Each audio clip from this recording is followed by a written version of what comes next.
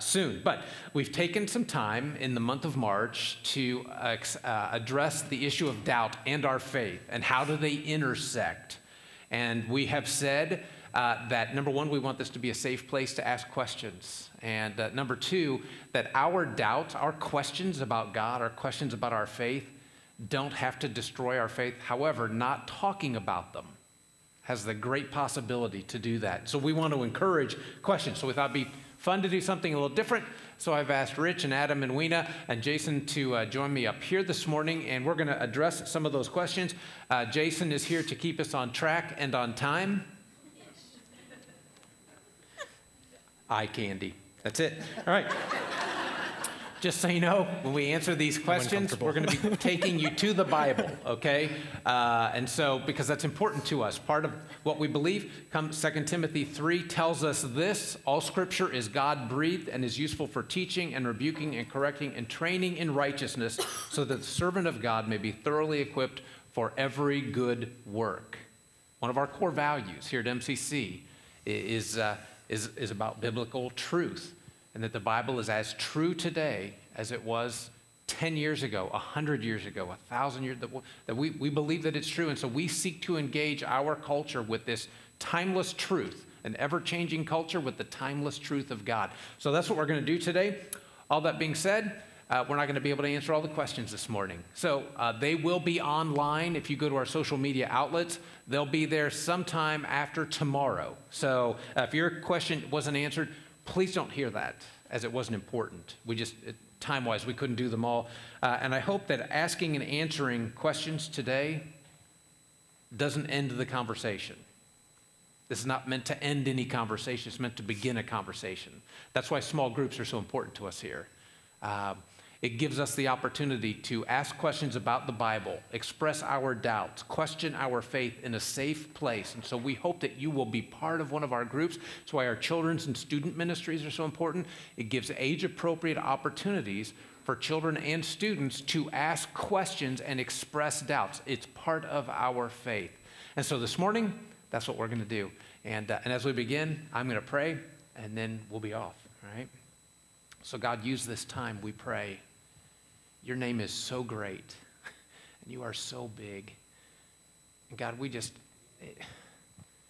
appreciate that our questions and our doubts don't anger or frustrate you, that you love us as your children and welcome all questions because they lead us back to you. And so God, may that be truth this morning. We pray in the name of your Son, Jesus.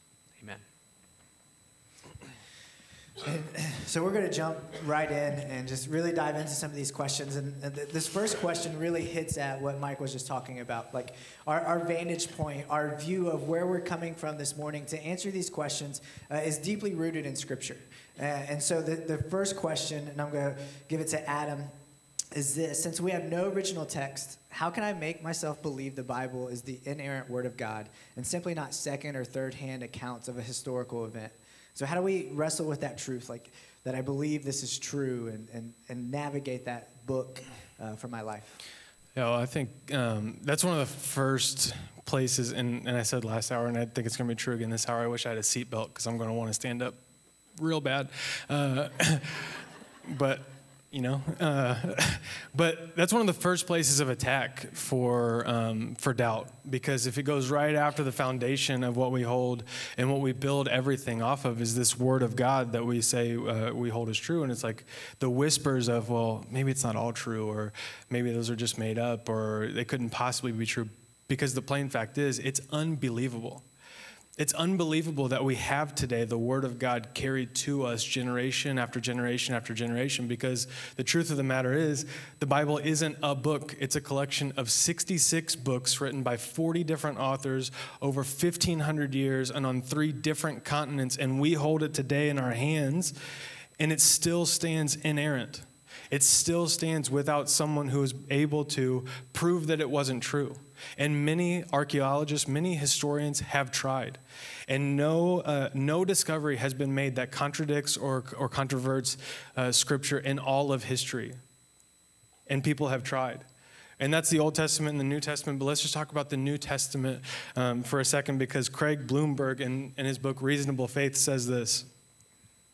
Scholars of almost every theological stripe attest to the profound care with which the New Testament books were copied in the original language.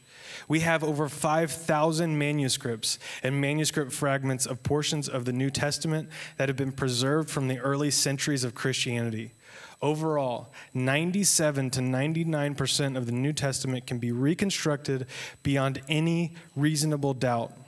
And no Christian doctrine is founded solely or even primarily on textually disputed passages. The Bible meets or exceeds every standard that we have for historical documents to be considered correct, and still this lie is whispered to us. What if it's not?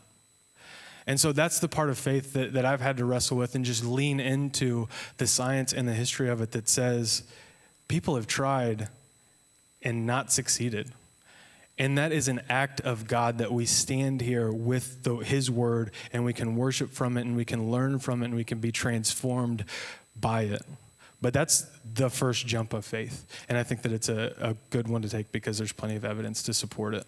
No, absolutely. And it becomes the foundation for everything else that we're going to talk about today and everything that we can approach. I just came from a trip with 21 4th through 6th graders, so my voice is a little this way because of that. But it was that idea of like we're wrestling to keep the Word of God, that it's this place that we can go back to over and over again when we have those questions, when we have those doubts, and we can hold on to it, and it can help us navigate life. And so it was just a great weekend with that. Mike, the second question really continues to build off of that. It says, I've met people of other religions who are just as passionate and just as convinced that their religion is correct. Why are we right? Why are they wrong? Why is our holy book correct and theirs false? Okay. But that's whoever asked that, thank you for asking that. As we sat down and talked through these questions this week, I would just say, you have given us the opportunity to have some great discussions. And I hope that you'll hear this. Whoever wrote this, I hope that you can hear this with the humility with which I say it. But just because someone is convinced and passionate doesn't mean that it's true. Something is true because it's true, not because we're passionate, not because we're convinced, but it's because it's true.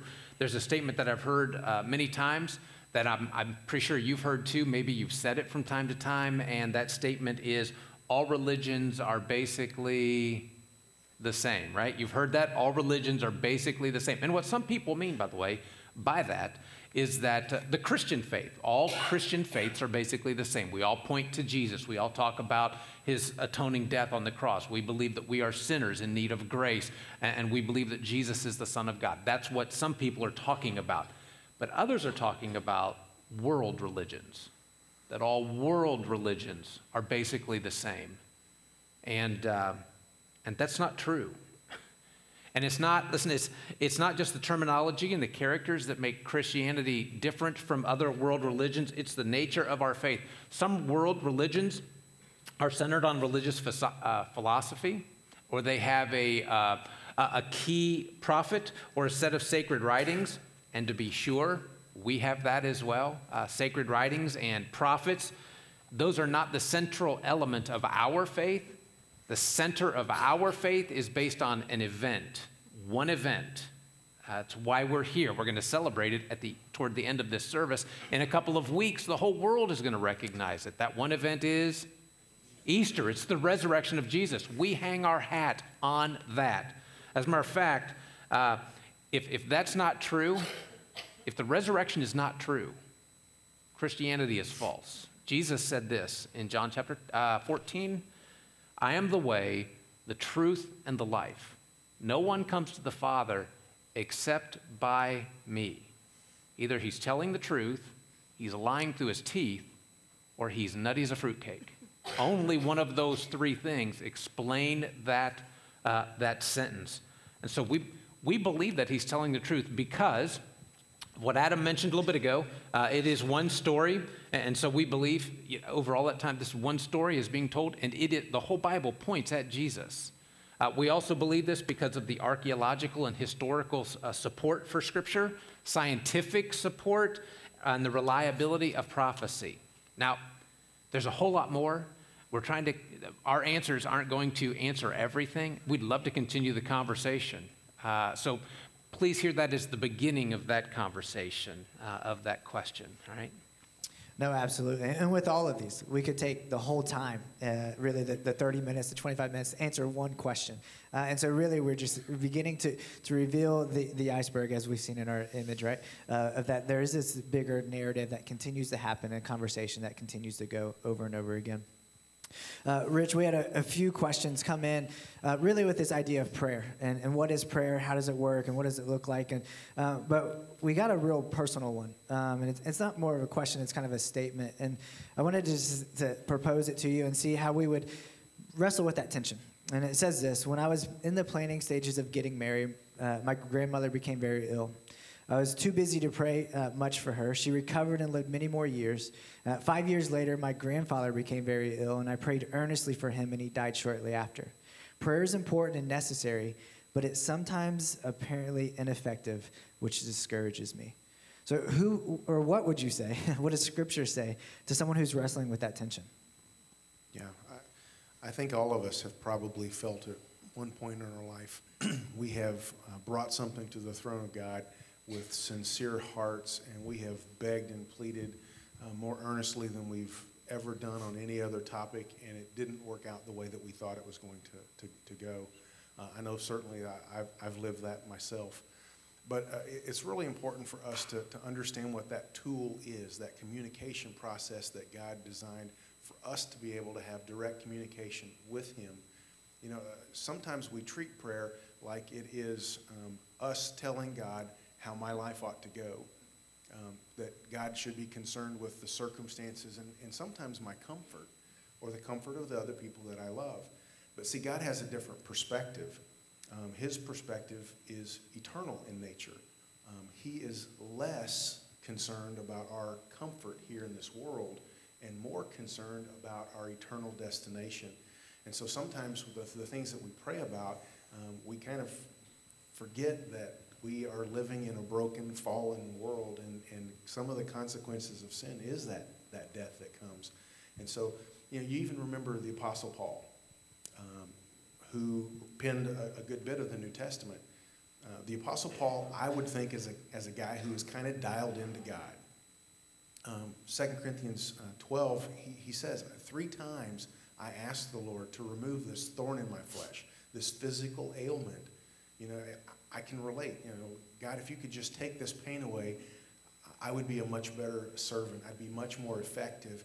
And his answer was simply, you know, no. But what he said was, in weakness, my strength is made perfect. In our brokenness, we get to amplify what God can do in spite of our circumstances, thereby promoting and building his kingdom, because that's the priority. Our comfort, those kinds of things. God is not unconcerned, but he's more concerned about eternity than he is these short days that we live on this earth. No, absolutely. And it points us to this idea of God's sovereignty, that his ways are better than our ways, that his timing is not our timing, and understanding that. And that really wrestles with a question that gets asked a lot. It's like, why do bad things happen to good people? And it comes to this understanding that we have sin, that there is this fall. Sometimes it's my own personal choices and mistakes and the consequences of that. And I have to wrestle with that tension of understanding that we have a sovereign God who is just. But we have a world, because of free will, there's this brokenness that we have to deal with. So absolutely. Weena, this is a kind of a hot button question, and so I'll give it to you. But what do I tell my homosexual friends who want to know more about Jesus and our homosexual couples welcome here at MCC? First, I want to address the person who submitted the question and just say thank you. Thank you for being Jesus to your friends who are seeing you and searching and looking for something. You're a bright light. You have influence. I hope you recognize that. So thank you. It's so easy as believers to kind of be in a bubble with like people who think the same way as me. So thank you for just being present with your friends and just allowing them to ask these questions. So 2 questions in there. What do you say to them? What do you say to any of your friends who are searching and seeking? You tell them that God loves them. Most people in here are familiar with John 3:16, yes? God so loved the all-inclusive. No one is excluded there. And then whoever believes in him. That's anyone. Anyone. It's open and welcome to anyone. Second part of that question is, are they welcome here at MCC? Church, are they welcome here at MCC? Absolutely. Anyone is welcome here. We embrace people with grace and truth. And we look to Jesus. Look at his example. How did he engage with people? The Samaritan woman, he embraced her with kindness. He spoke truth to her. But he loved her, saw her where she was, and spoke truth after accepting her and loving her. Okay, then we look to Zacchaeus, a known tax collector, cheated people. Jesus sought him out, said, hey, you, get down here. I'm going to go to your house. We're going to hang out. That one encounter that he had with Jesus was so, impacted his life so much that he said, I'm going to give money back to these people that I cheated. I'm going to give them more. Like that one time, that one experience with Jesus changed him. Jesus loved him where he was, and it changed him. The woman caught in adultery, drug into town, and Jesus again says, I see you. I'm not going to condemn you, but I'm going to love you and say, go sin no more. So I think the thing that sometimes in John 1 talks about this is Jesus is the embodiment of grace and truth, and in that order, and sometimes we flip it. And so meeting people with where they are, loving them, and then pointing to the truth and saying, this is truth. Let me point you to this, but let me love you where you are. I think that is key in this. No, absolutely. And that's navigating, like you said, having a conversation with anyone, is balancing that idea of grace and truth, and realizing as a church that one of our core values is journey, understanding that this is a process, it is a journey to come as you are. And we encourage that. And we're willing to dive into the messiness of life and to help people hear that truth. And so absolutely. Mike, is there a place here at MCC for people who want to believe in Jesus, who love and respect the man of Jesus, but doubt the truth of Jesus as God? So there's some questions that we get asked that it's interesting to me. They've always been asked. So we see this one. Actually, this question wasn't really asked of Jesus, but it's reflected in his ministry. So in Mark chapter 9, Jesus is with 3 of his followers on top of a mountain when a father brings his son to approach. He thinks he's going to see Jesus, but Jesus isn't there. He's gone. So the other 9 are there. And this father has a son who has a demon inside of him, and this demon is trying to kill the boy. And the 9 are not able to do anything with it. And so right about the time, I'm guessing the father's about to give up, this big argument breaks out, and Jesus shows up with the other 3 apostles, Peter, James, and John, and they come down the mountain and want to know what's going on. As a matter of fact, I think the first question Jesus asks is, how long has this been happening? And so in Mark chapter 9, verse 22, the dad says, this has been happening since he was a child. It's often thrown him into fire or water to kill him, but if you can help, take pity on us and help us. And Jesus looked at him and said, if you can, right? Are you asking if I can? He said, everything is possible for one who believes. And immediately the boy's father exclaimed, I do believe. Help me overcome my unbelief. And so it's always been there. You know, I'm pretty sure about you, but I don't know if if the whole. And so what Weena was talking about, what Jason just alluded to, our faith is a journey. And so we've said we'll meet people where they are and meet from there. So are doubts and questions welcome? Absolutely. Now, moment of transparency, and I think maybe I speak for everybody in the room. Sometimes when we're asked questions as followers of Jesus, we get a little antsy about that, and it puts us on edge. And so our response is not what someone else is hoping for, because we're nervous we're not going to have the right words. And so we need to be mindful of that. we also need to be mindful that as followers of Jesus, in our best moments, we acknowledge the questions we have and the doubts that we have about God and his word and about his son. And I mentioned earlier, we've talked about it this whole month, our questions and doubts doesn't mean our faith isn't real. As a matter of fact, the problem is if we don't talk about them, that can do damage to our faith. And so we need to be careful. We want to be the place where people can ask questions and express doubts. End of the New Testament, James says this, James 1:5. If any of you lacks wisdom, you should ask God, who gives generously to all without finding fault, and it will be given to you. That's the kind of place we want to be here at MCC. No, absolutely. Rich, this question it's heavy. There's no way around it. And we've all maybe have known someone or experienced someone kind of in this situation. And it's this. It says, if someone commits suicide, can they go to heaven? My dad and brother have been suicidal on and off and suffer from depression. What can I do to prevent this? And what will happen if I can't fix this? Yeah, that's, I think there's a lot of folks who've probably been impacted in some way or another with suicide. There are 1,000 questions that you will not have answered on this side of heaven. But I do want to give you some encouragement. The tough battles that we fight with suicide, part of it is because we just don't want to talk about it. Some people have labeled it as the unforgivable sin when, Mark 3:29 kind of clears that one up, and it says that the sin that's not forgiven is blasphemy of the Holy Spirit. So, let's take that one off the table right away, because that puts us into this position where we have to say, I'm sorry for every single thing that we've done. I can't keep track. I'm not that I'm that bad, but you know what I'm saying? Grace is beautiful and big. Now, the issue of suicide, people who struggle with depression, with anxiety, those are real medical conditions.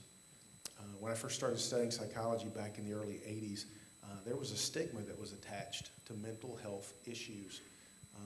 The only crazy people deal with that kind of stuff. And the rest of society pretended in silence and struggled alone. That has changed a lot, but it's changed a lot because we've talked about it. And so what can I do? Well, there are some things that you can do.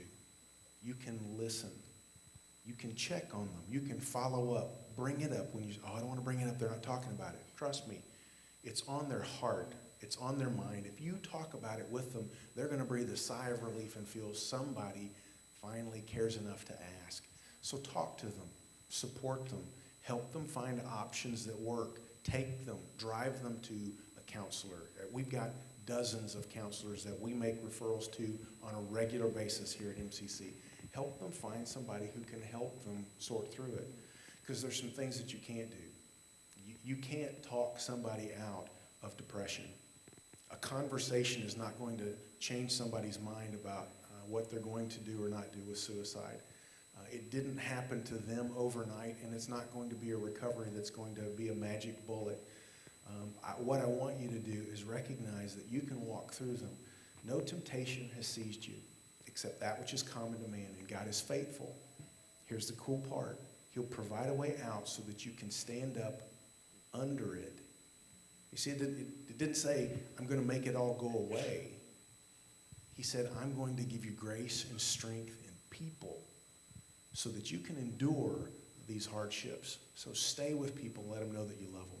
Don't let them do it alone. Oh, absolutely. That idea of community and that we are better together than we are apart has definitely reminded us of that.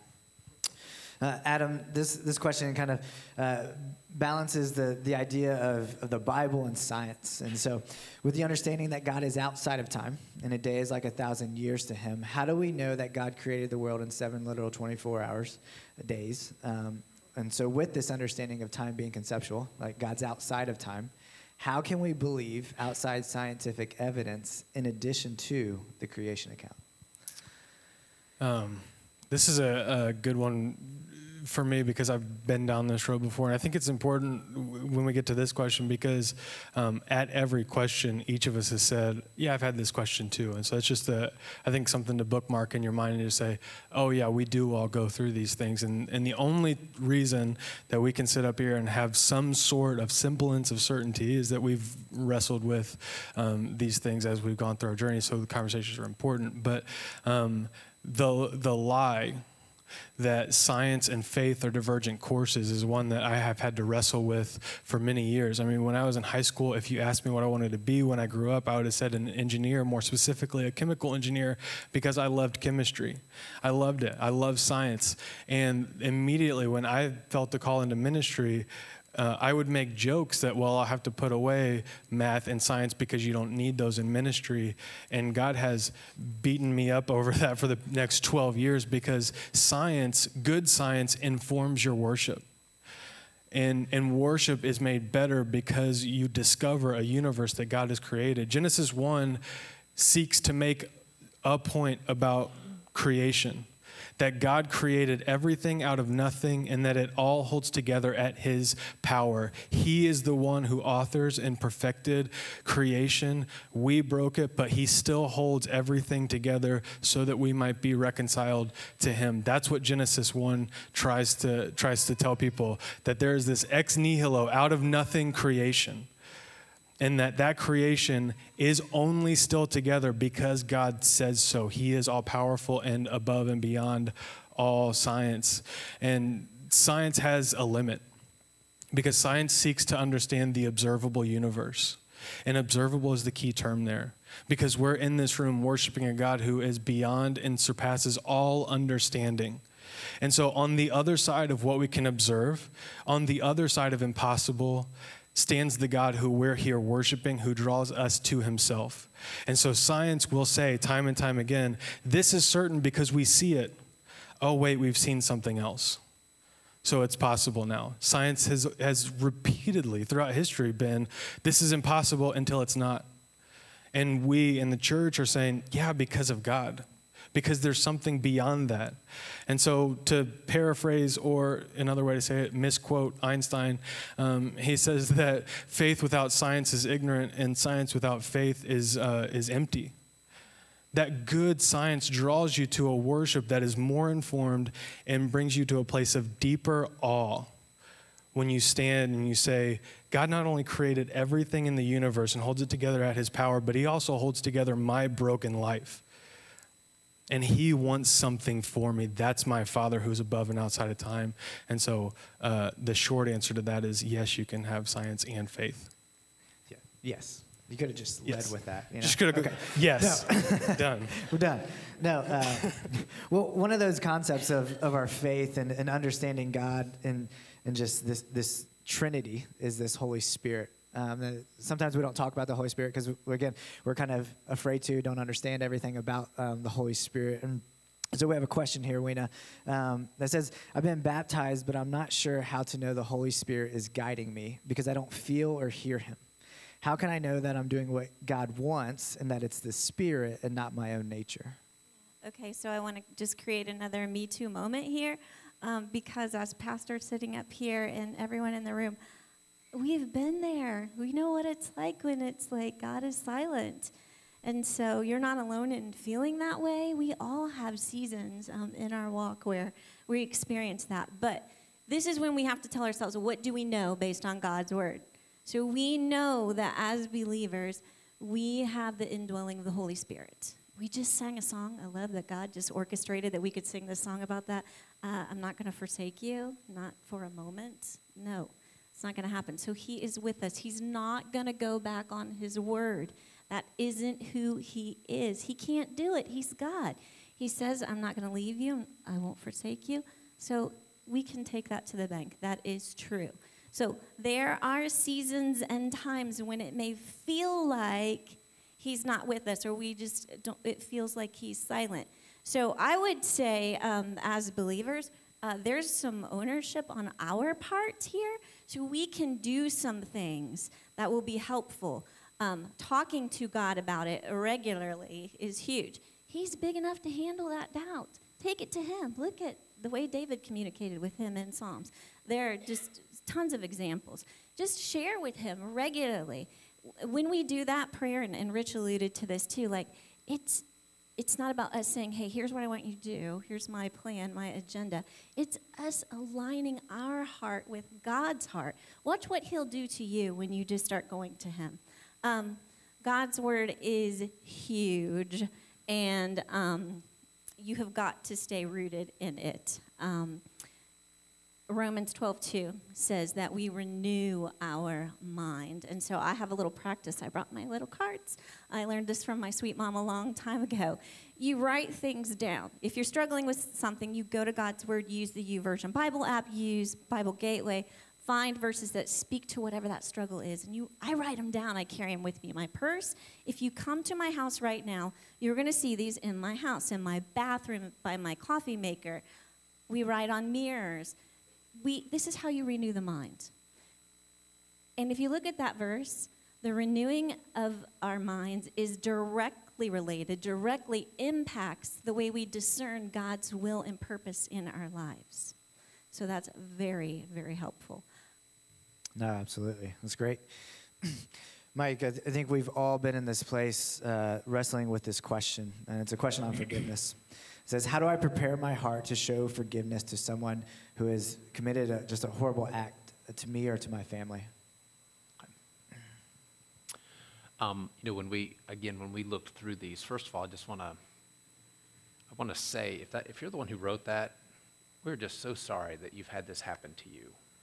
It breaks our heart to have a friend go through something where someone has treated them so poorly or has done something so hateful and hurtful that they're still struggling with it. And Jesus does talk about this. As a matter of fact, Jesus was talking about forgiveness, and then he took off and started talking about other things, and Peter could not let go of this idea of forgiveness. And so Peter asks Jesus in Matthew 18, says, Lord, how many times should I forgive my brother when he sins against me? Up to 7 times? And what Peter was doing, because we don't necessarily recognize it in our day and age, is the rabbis were teaching that you forgave somebody 3 times. If they did something against you a 4th time, then you were off the hook for forgiving them. And he said, so Peter took the number, doubled it, and added 1 because he was looking for an attaboy. And Jesus said to him, I tell you not 7 times, but 77 times. Or that could be translated 70 times 7. But regardless of whether it's 77 or 490, I don't think what Jesus is doing is counting. That's not what that's about. What Jesus is telling us is that I want you to forgive again and again and again and again, as often as you need to. And so it's easy to say that when you're asked a question. It's way more difficult when you're living it in real life. For some of the things that have happened to us in the room, to realize that that's what God is going after. And so how do you do that? Because it's not easy. So first, there's 2 things I want to give you. Number 1 is remember why God tells his children to forgive other people.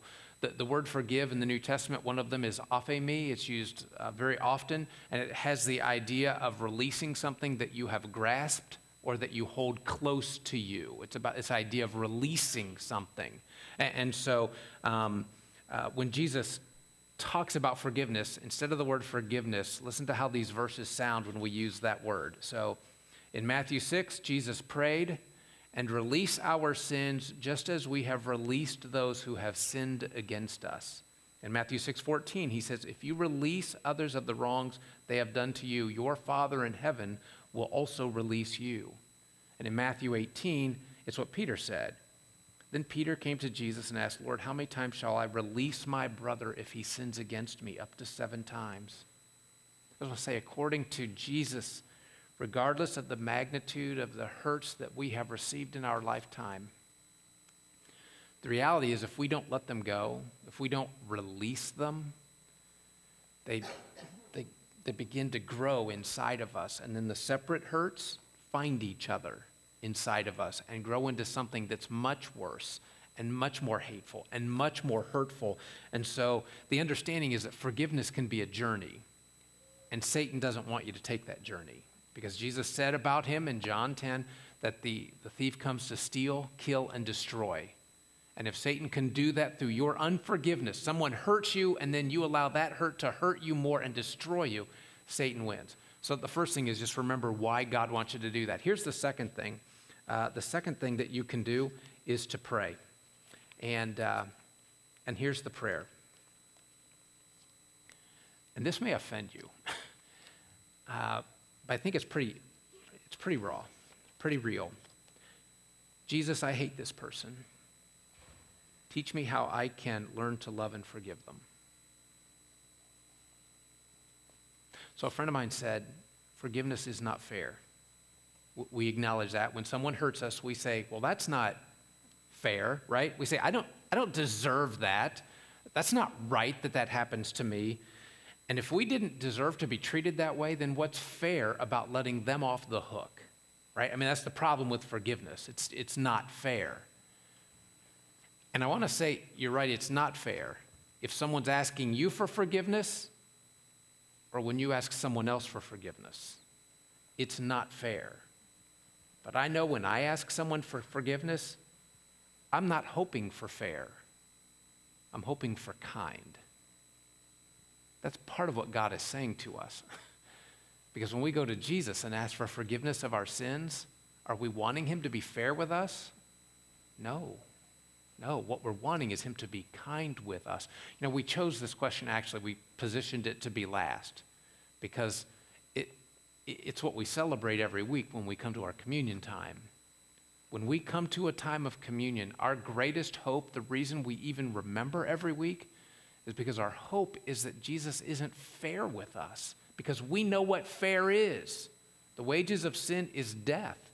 Fair is hell. That's what's fair. Fair is Jesus not dying on the cross for something he didn't do. That's fair. Communion reminds us that Jesus wasn't fair. He was kind, and he loves us, and he forgives us. And so part of the answer to this question is that's what God wants for us, to be like his son and to respond in kind. But it's not easy, and it's a journey. And maybe for some of us in the room this morning, this time of communion today is the first step in that journey. It won't be over today, it won't be over in a week. It may be a longer journey for you, but every journey begins with one step. So your next step, perhaps today, is to ask God, as we take communion, and we're reminded of what he's forgiven us of, that he allows us to forgive others. Why don't we go to him?